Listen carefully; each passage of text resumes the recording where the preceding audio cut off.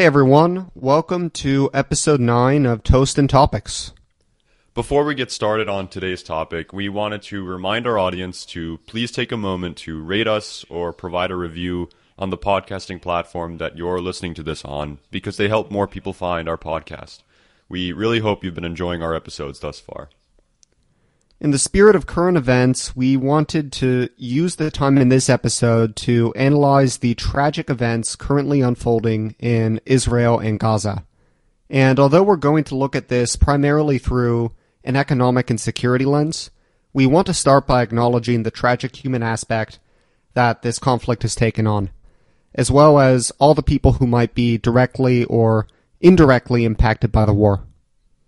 Absolutely. I second that. Let's start by just understanding what's happening in the region. On October 7th, 2023, Hamas, which governs the Palestinian coastal enclave of Gaza, launched a surprise attack into Israel that resulted in the massacre of over 1,000 Israelis and the abduction of hundreds. In the weeks since, Israel has retaliated for these attacks with a bombing campaign against Gaza, and at the time of this recording is sending its ground forces directly into the Gaza Strip. Every hour, it seems that news is breaking of a rocket attack, a border dispute, or a new diplomatic crisis. And the amount of information coming from the region right now can seem overwhelming as the situation continues to develop. And so we wanted to take some time in this episode to distill what's going on at the present moment and discuss some of the key themes that might affect this conflict in the weeks and potentially months ahead. So Ben, I know your comparative advantage is in history, so I think it would be helpful if you could give us some background on this conflict. That's a tall order, Sachin, but I'll do my best. So to take a step back, there were many Jews and Arabs living in what is now Israeli territory when Israel was founded in 1948. And the United Nations attempted to partition the region into a Jewish-Israeli section and an Arab Palestinian section at that time. And that partition meant that many communities would need to be relocated from one of these territories to the other. And that resulted in a war, actually, between Israel on the one side and the Arab states bordering it, like Jordan, Egypt, and Syria on the other. And Israel won that war. As a result of that, many Palestinian communities were displaced onto the periphery of Israeli territory, where they have really remained since. That displacement has been at the heart of the conflict between Israel and Palestine over the past half-century. And the wars and insurgencies that have happened since Israel's founding, Israel has generally gained the upper hand and has gradually acquired territory extending well beyond the borders set for it in 1948. And Israel today is a highly prosperous society. It has a per capita income on par with most Western countries, a robust innovation ecosystem, and among the best military capabilities in the world. The Palestinian territories, meanwhile, never really recovered from their initial defeat at the time of Israel's founding. And adding to that, they have had trouble becoming politically unified, with Hamas controlling Gaza and the Palestinian Authority controlling the West Bank. One important point to note here is that these groups and the attacks that they have committed, or really that Hamas has committed, are not necessarily representative of all Palestinians. Roughly half of Gaza's population are children, and only something like a third of Gaza's population was even eligible to vote when Hamas was first voted into power in 2006. And Hamas has canceled all elections in Gaza since that point. But nonetheless, living standards remain low in Gaza, and there is a pretty palpable resentment against Israel there. Sources suggest that Hamas had been planning this attack for 2 years and that they wanted to achieve a few related objectives.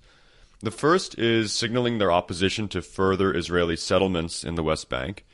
Second is stalling the normalization of Israeli relations with other Arab countries like Saudi Arabia. And third is putting the spotlight back on the dire situation of Palestinians in the West Bank and Gaza. These attacks, of course, have placed significant pressure on Israel to retaliate. Over 1,500 Israelis have died in the attacks thus far, and for a country with a population of 9 million, that is tremendously deadly. As a share of its population, some 15 times more Israelis died in the attacks than Americans did during 9/11. That's all helpful to, put in perspective, Sachin. Thank you. And so I think that it's now worth discussing what Israel's response to the attacks by Hamas has been and what we can expect in the weeks ahead. Yeah, so the United Nations has already called for an immediate humanitarian ceasefire, pushing for Hamas to, quote, immediately and unconditionally release those that it's holding captive, as well as urging Israel to allow unrestricted access of essential basic supplies to Gaza. However, the consensus among Middle East experts is that the conflict is likely to enter a more destructive phase with an uncertain outcome. Yeah, there is really widespread pessimism right now about the prospects of a near-term de-escalation in the violence between Israel and Hamas, with civilians unfortunately expected to bear much of the brunt of that fighting. The human cost of this conflict is a grave concern to humanitarian organizations and NGOs, of course, since Israel using this much military power in one of the most densely populated portions of the world, Gaza, is undoubtedly going to result in lots of collateral damage. So there are a couple of scenarios that experts think could play out here, and all of these revolve around the prospect of Israel sending its ground forces into Gaza to eliminate Hamas, which, as we discussed earlier, seems to have already happened. So, first of all, the main scenario that we're kind of considering here would be that Israel sends its ground forces into Gaza and succeeds in its mission to eliminate Hamas. But really the big question here is that if Israel successfully removes Hamas leadership, then what exactly is Hamas going to be replaced with? One option would be to replace Hamas with representatives from the Palestinian Authority, which controls the West Bank. But the Palestinian Authority leader, Mahmoud Abbas, has low levels of popularity in the Gaza Strip, mainly due to the perception of corruption, and it's also unlikely that he would want to be seen as assuming control of the Gaza Strip in collaboration with Israel, and so I'm not sure if it's likely that the Palestinian Authority is going to collaborate in any way here. It's also probably unlikely that other Arab nations would want to step in as peacekeepers in Gaza. And so without any clear group to take power in Gaza after Hamas is removed, Israel might be stuck there, and that would be a tremendously costly occupation.